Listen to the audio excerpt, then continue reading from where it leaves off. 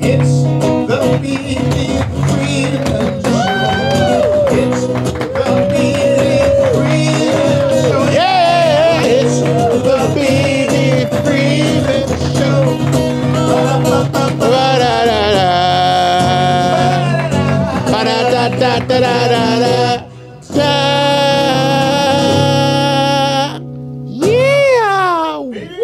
Yeah! I think that was the best It's the B.D. Freeman Show opening yet. Can you do it one more time? Practice makes perfect. Hit it, baby. It's the B.D. Freeman Show. Who? It's the B.D. Freeman Show. Yeah! It's the B.D. Freeman Show. Again, now. Ba-da-da-da-da. Ba-da-da-da-da-da-da.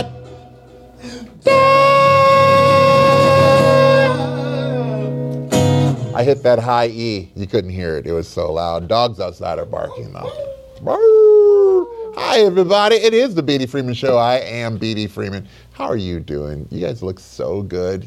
Oh, you smell good too. Wow, you just got out of the shower? Use that mango, didn't you? I like it. So today's show, we have on L.K. Freeman, who is she's an author, and she's been on the show before, but we wanted to have her on again because her book, Tenacious Hope, really has had an effect on me and on a lot of people around the country. I've heard from a lot of people writing me, telling me that her book has really done them a lot of good, and so I wanted to have her back. So a little bit of a serious subject here, folks. So if you've got little ones, you might want to send them on into the other room and cut them on some cartoons, because this one's going to be a little bit heavy. But right now, go ahead, get yourself some snacks, go to the bathroom, get back to the couch, sit back down, and turn on the B.D. Freeman Show, because we're going to get out tonight. All right, thank you. See you in a minute. It's the B.D. Freeman Show. Yeah. Ba-da-da-da.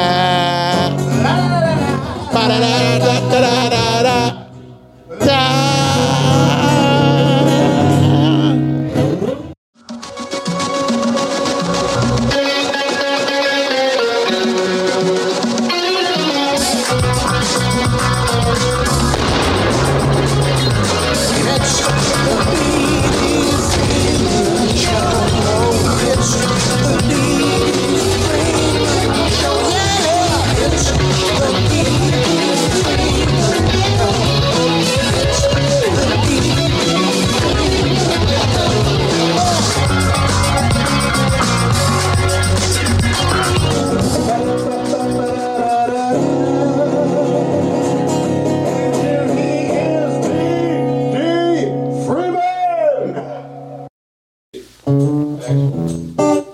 Yeah.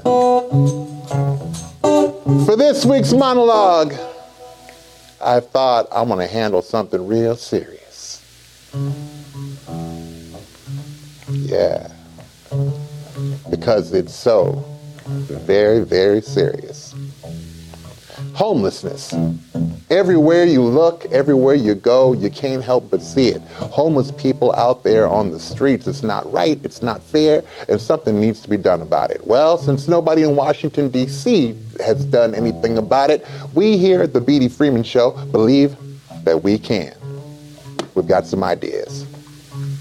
Number one, move all politicians out of the House of Representatives, the Senate, and the White House, and then move in as many homeless people as possible, because at least those buildings will finally be put to good use instead of being a quick stop in between coke-fueled orgies and nude golf with the purpose of getting a hole in one.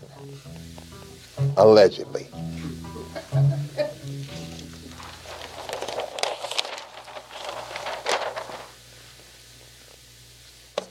Barack Obama isn't there anymore.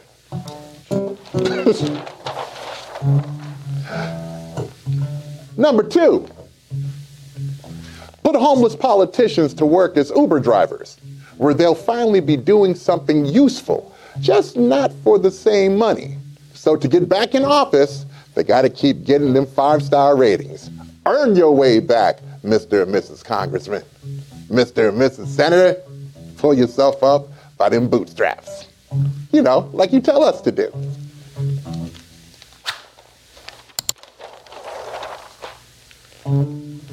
Yeah, I'm just gonna ride on that for a minute. Funky. There will be the pity factor on your side, Mr. and Mrs. Politician, because there will be, you know, everyone will be seeing 8, 9, 10 senators and congressmen living in a one-room apartment, all sharing ramen noodles. It'll be sad. But, fear not, because the good thing for you politicians is that Trump's got some free room they just opened up, and a little place called Mar-a-Lago. Now, homeless folks would love it there. Sometimes.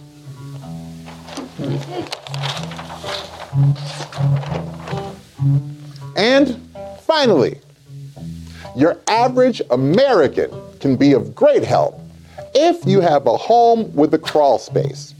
Of course, we will have to inspect that crawl space at least once a week, because people who have crawl spaces in their home are usually homicidal maniacs.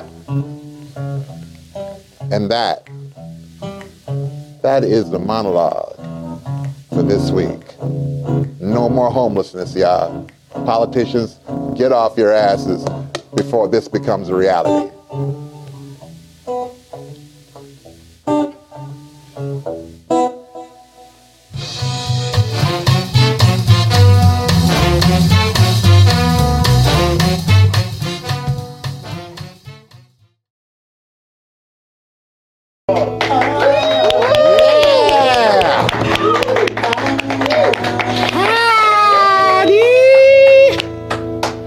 We are back, the B.D. Freeman Show. Hi, how are you? How was your poop? I hope everything came out well. I am sitting here with one of my favorite people in the whole entire world.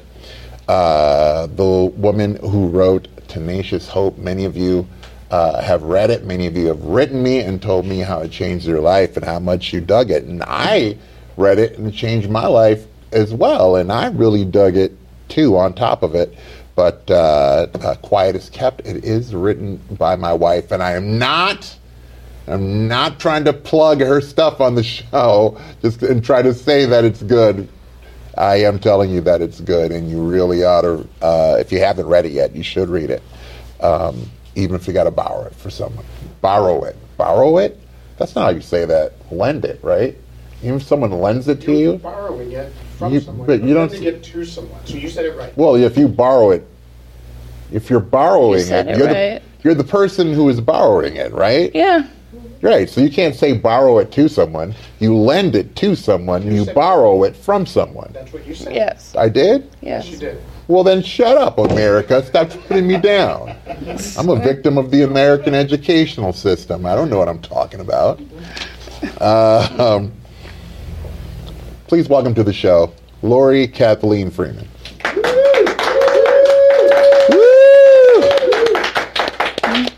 Yowza. Don't want to make anybody feel bad, but I'll be going home with the guest after the show. Auga! All right. So, Whatever. I want to read something that Dr. Habib Sadeghi, if you are anywhere close to understanding or knowing or living in the world of natural medicine, you will know his name, Dr. Habib Sadeghi. He wrote this in your foreword. If you're in that situation and struggling for guidance, let these letters of honesty and inspiration speak to you. You'll receive comfort and clarity as Laurie offers direction in a voice that is both compassionate and cathartic. So, first off, a lot of people won't know who you are or why you wrote this book. So why don't you give us some background on that? A background who I am. Well, I've been me for a long time maybe now. Wrap it around, maybe wrap it around why you wrote the book. I wrote the book because I have been critically ill since I was 12 years old. And the good Lord seems to bring people across my path who are struggling from all different kinds of health issues, from, basic things like intestinal distress to more serious things like cancer. And I'm not a doctor. I don't claim to be a doctor, but I get a lot of the same questions around, okay, I got the diagnosis, now what? How do I tell my family? How do I choose a treatment? Different everyday questions that you have to answer once you get a serious diagnosis. So I thought, I'm happy to help the people that come across my path. I wish I could help more people. So that's one of the two main reasons that I wrote the book. Well, I know there was a lot of times that I came home after talking with someone who was going through something medical, and doctors couldn't figure it out. And I'd always say, well, let me ask my wife. And then I would ask you, and you would say, oh, they need to get this, this, and this. Natural medicines to get their body to work right. And they would take them. And, every time they would come back and say it worked. So, of course, I'm not saying that, hey, go take natural medicine, it'll work for whatever you have. Of course, I'm not saying that. But just being able to see so many people get relief from, after years, from something that they could have went into a herbal store and gotten,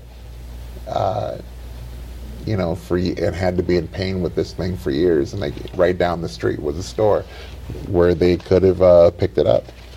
That's what I know, that's what made me say, I think you should write a book, because there were just too many people. So how did you begin?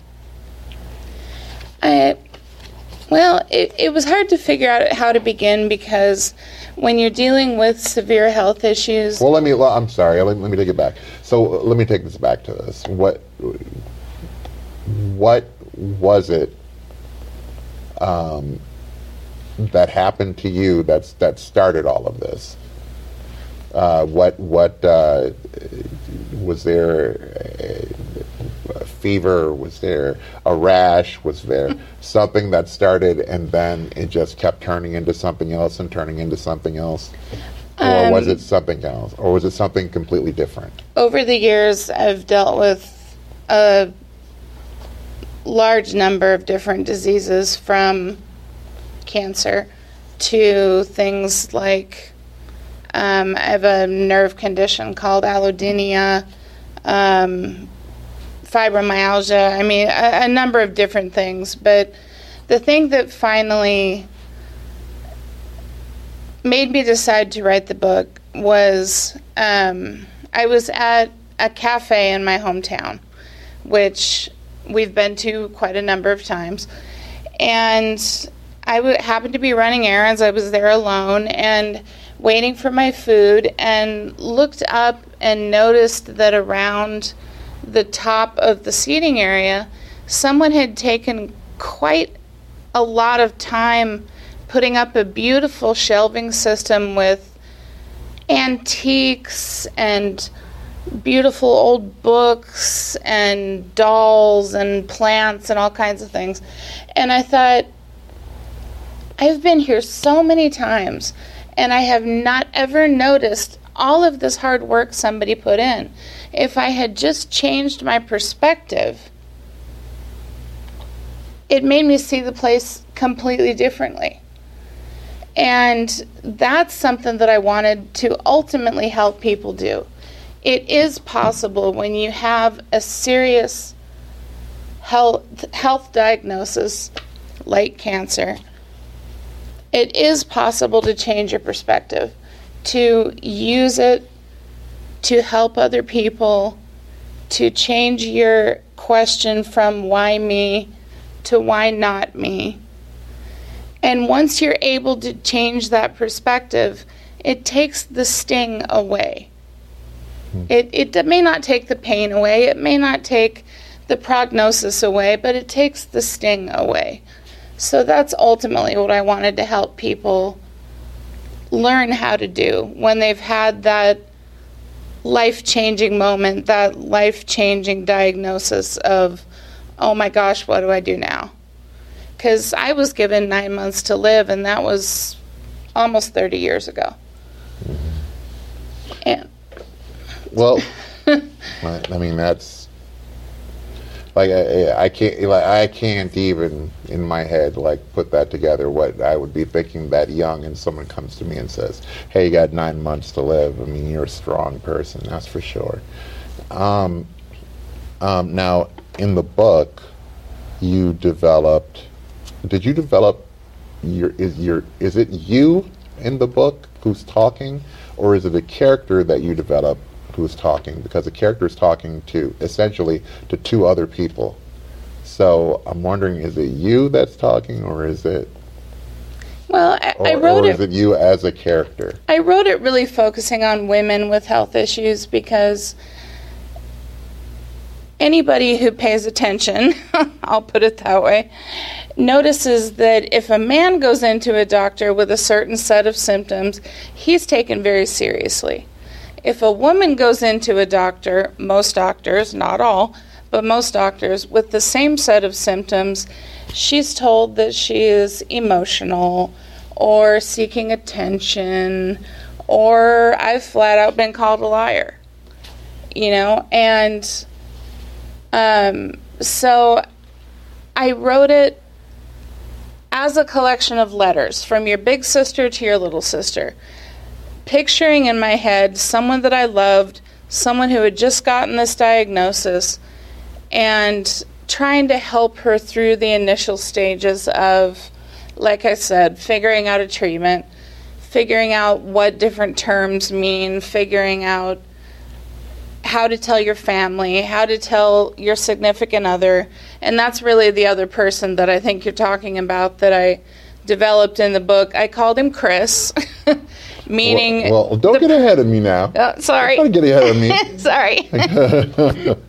No, I want to... let's focus on I'm going to say you. Okay, so maybe this will be easier if we tell people what this book is about before we tell them about the characters. This book is about what? It's answering the everyday questions that every patient has after they get that life-changing diagnosis. My doctor, who you read a piece of the foreword that he wrote for the book, 3 different times I've had appointments with him that were 4 hours late. And I think God put me in those positions because I don't have children I had to rush home to, a job I had to rush to. I could curl up on the couch and go, wake me up when he's done. And every last time that happened, it was because the person before me we got the test results back and there's nothing we can do. And he'll sit and he'll answer every question and he'll dry every tear. And I think that's one of the beautiful things about him as a doctor. But there's something about him that he can't do. He can't help with all the little questions of, oh my gosh, how do I tell my mom? How do I tell my best friend? How do I ask for help? What's detox mean? I thought that was with drugs. There's detox in health? All those questions. That's what I wrote the book for, was to answer those questions. So to answer the questions of what to talk to people about if the doctor tells you you're going to die. Die or in any serious health diagnosis, yeah. I'll be the more serious health diagnosis than death. I mean, if you got a diagnosis of heart disease or, there's other things. But I actually got a really beautiful letter from a teacher of mine from high school that said that the book really helped her deal with the death of her granddaughter. So there's other people out there that have been helped that I never even envisioned, because I kind of envisioned it about health. But I'm glad anybody gets help. But how you've written this, I think, is really brilliant, because the way that you've written it, it's not one of those kind of long medical deals. It's very, very personal. And it's written as if there are letters that have been written to you, that you have written this letter for this person who picked up this book specifically. Yeah. Each chapter is from you. I want to read this because it sets the tone for how the book goes. It's in the introduction. This is from you. You wrote this in the book. Introduction. Oh, my sweet sisters in suffering. I am not a doctor. I have no medical training. I offer you this collection of letters as one who has truly been there. Consider Chris to represent your beloved, or if you walk this path without a significant other, I pray you'll apply some of the references to Chris, to whomever you are closest to, and leave the rest to God. Whatever experience you now find yourself in, I pray you'll consider the health struggles, I talk about here to represent the mountain you are now facing. I hope the experiences of my journey will let you know one thing. If nothing else, you are not alone. Love always, big sis. So, right from the beginning, it's personal. Very, very personal.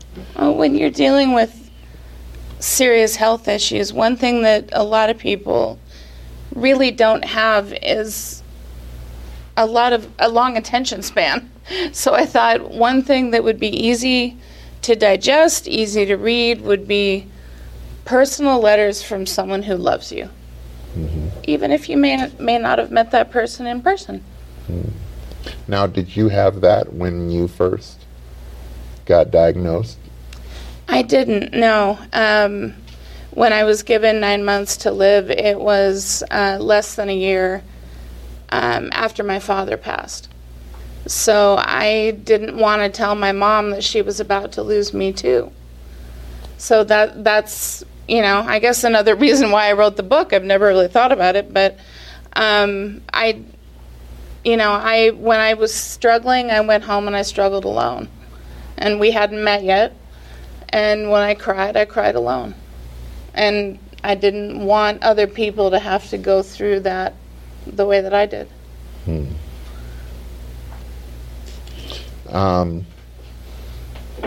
going to take a quick break and then pay some bills, and we'll be right back with Laurie Kathleen Freeman and Tenacious Hope. Stick around.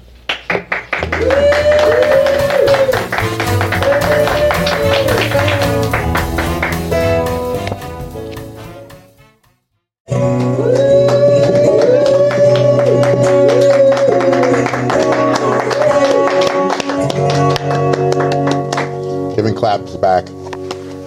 When I get the clap, I like to give it back. That's all I'm saying.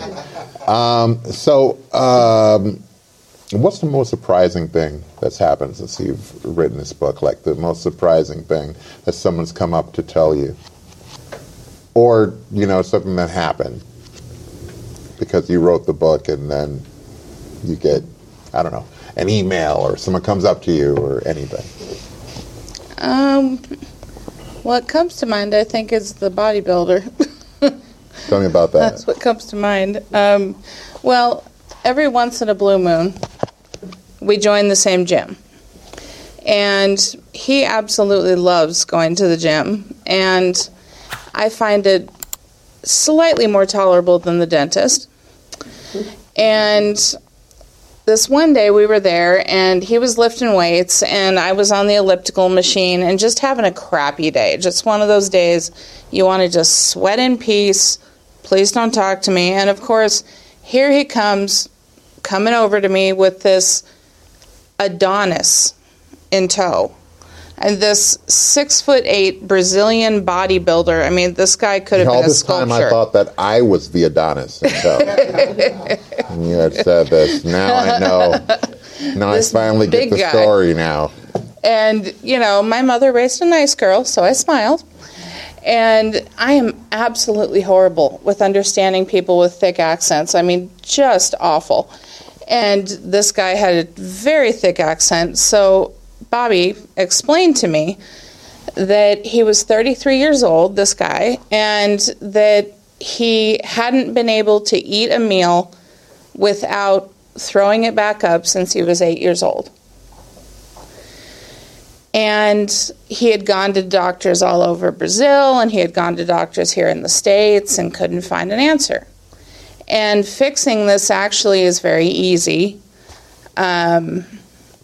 He had a condition called being apeptic, which basically is the really, really, really far end of heartburn. Basically what it means is that your stomach acid is dead.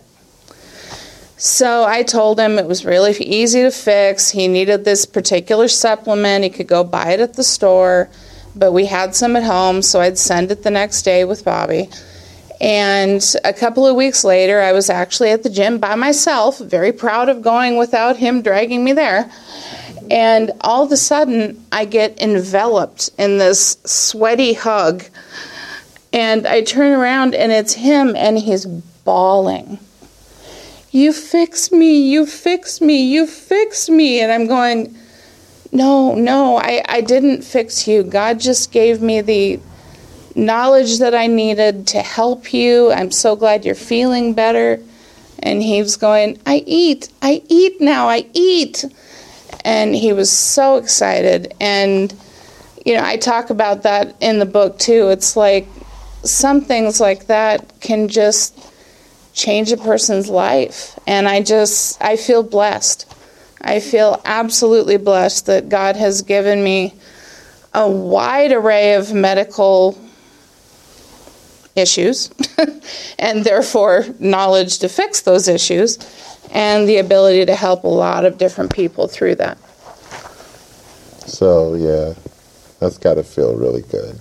It does. It really does. I feel very blessed. Because a lot of people go to work every day and do their thing, and they go home, you know, and they don't get a chance to, and I believe that most people want to be doing something good, you know, but I think most people they feel like they don't get that chance to feel like they actually did something or made an impact in someone's life. And through this book you have. Now, I've never told you that I've read this book probably about 7 times because it was weird. It was, this is going to sound so corny, but it felt like it was a long love letter to me. And, you know, maybe that comes from my own pomposity. Is it pomposity is a word? Pomposity? Pomposity? What is it? Pomposity, yes. Pompous. Yes. No, I think it's my own pomposity. It's I feel like it's just everything must be about me. Anyway, so I read it. Love letter to anyone who's reading it. But when I first set out to read it, I felt like, okay, now this is a book for girls. It's going to be a girly book. So, but I wanted to read it because you wrote it. So of course I'm going to read it. You know, and as I read it, the more I read of it, the more that I saw that it wasn't, even if it wasn't intentional on your half, I don't know if it was or wasn't, but that it was something that men could read, you know, and it gave me, that's going to sound weird, but it sort of gave me back you know, the when you're in a relationship with somebody who is terminally ill, it's like being in a relationship with three people. You know, it's like there's you, there's her, and there's the illness. You know, and you don't know when it's going to come along and break up the dinner. You don't know when it's going to come along and break up a romantic time. You don't know when it's going to come along and break up going to see the movie. You don't know what it's going to bring along and what chaos it's going to bring today, but it's always in the room.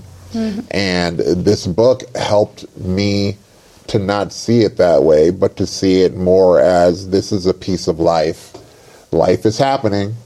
Life's happening.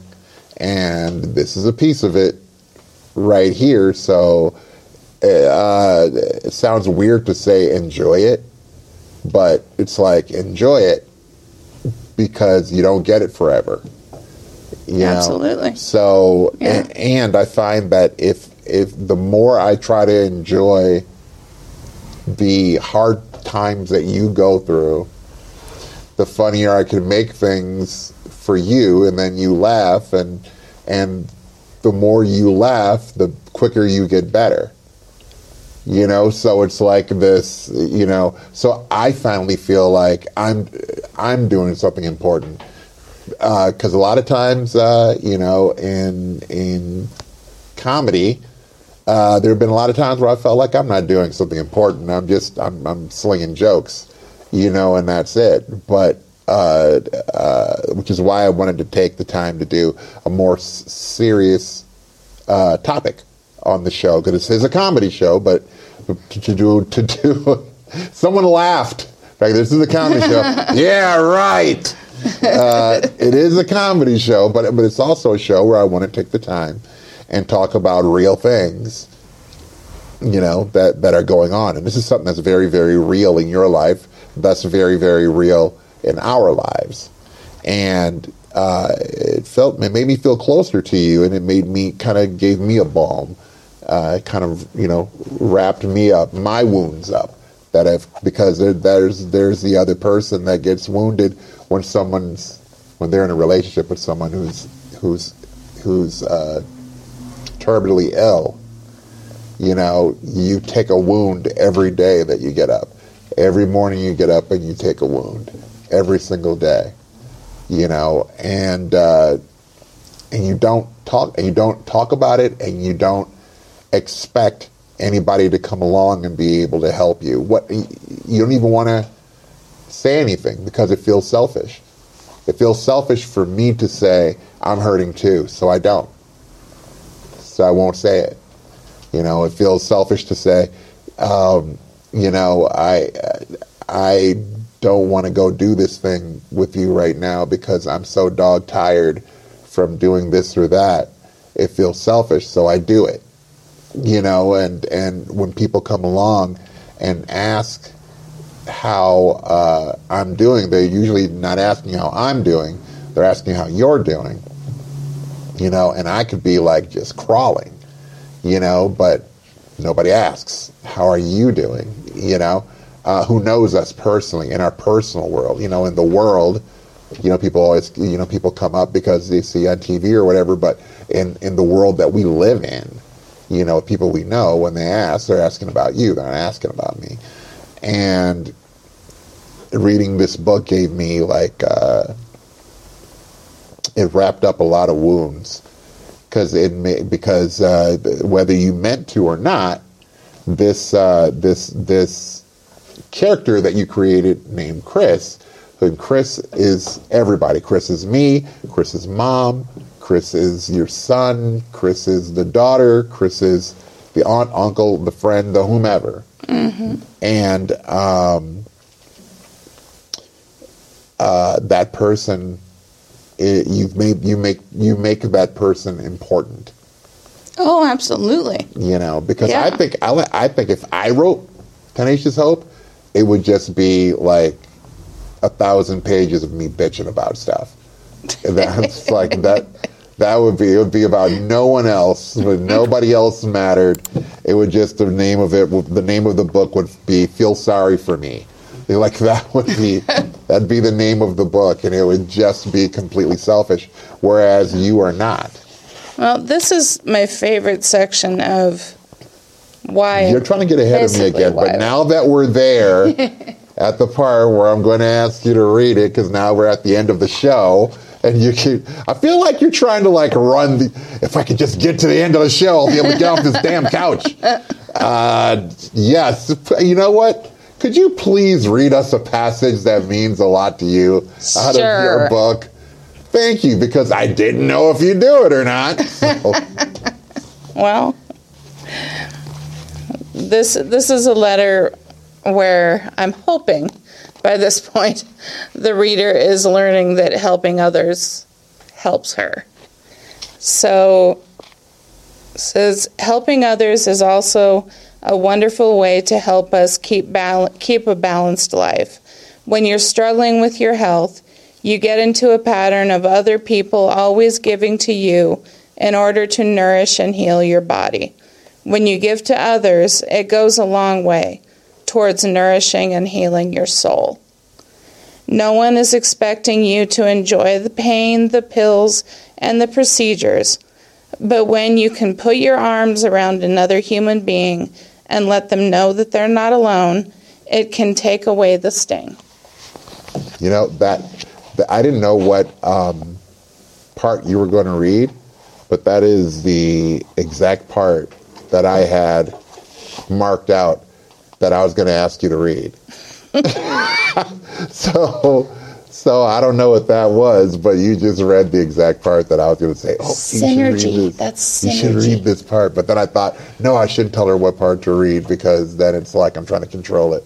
But, you know, this has been really great having you on the show. And I think tonight it will just be great having you.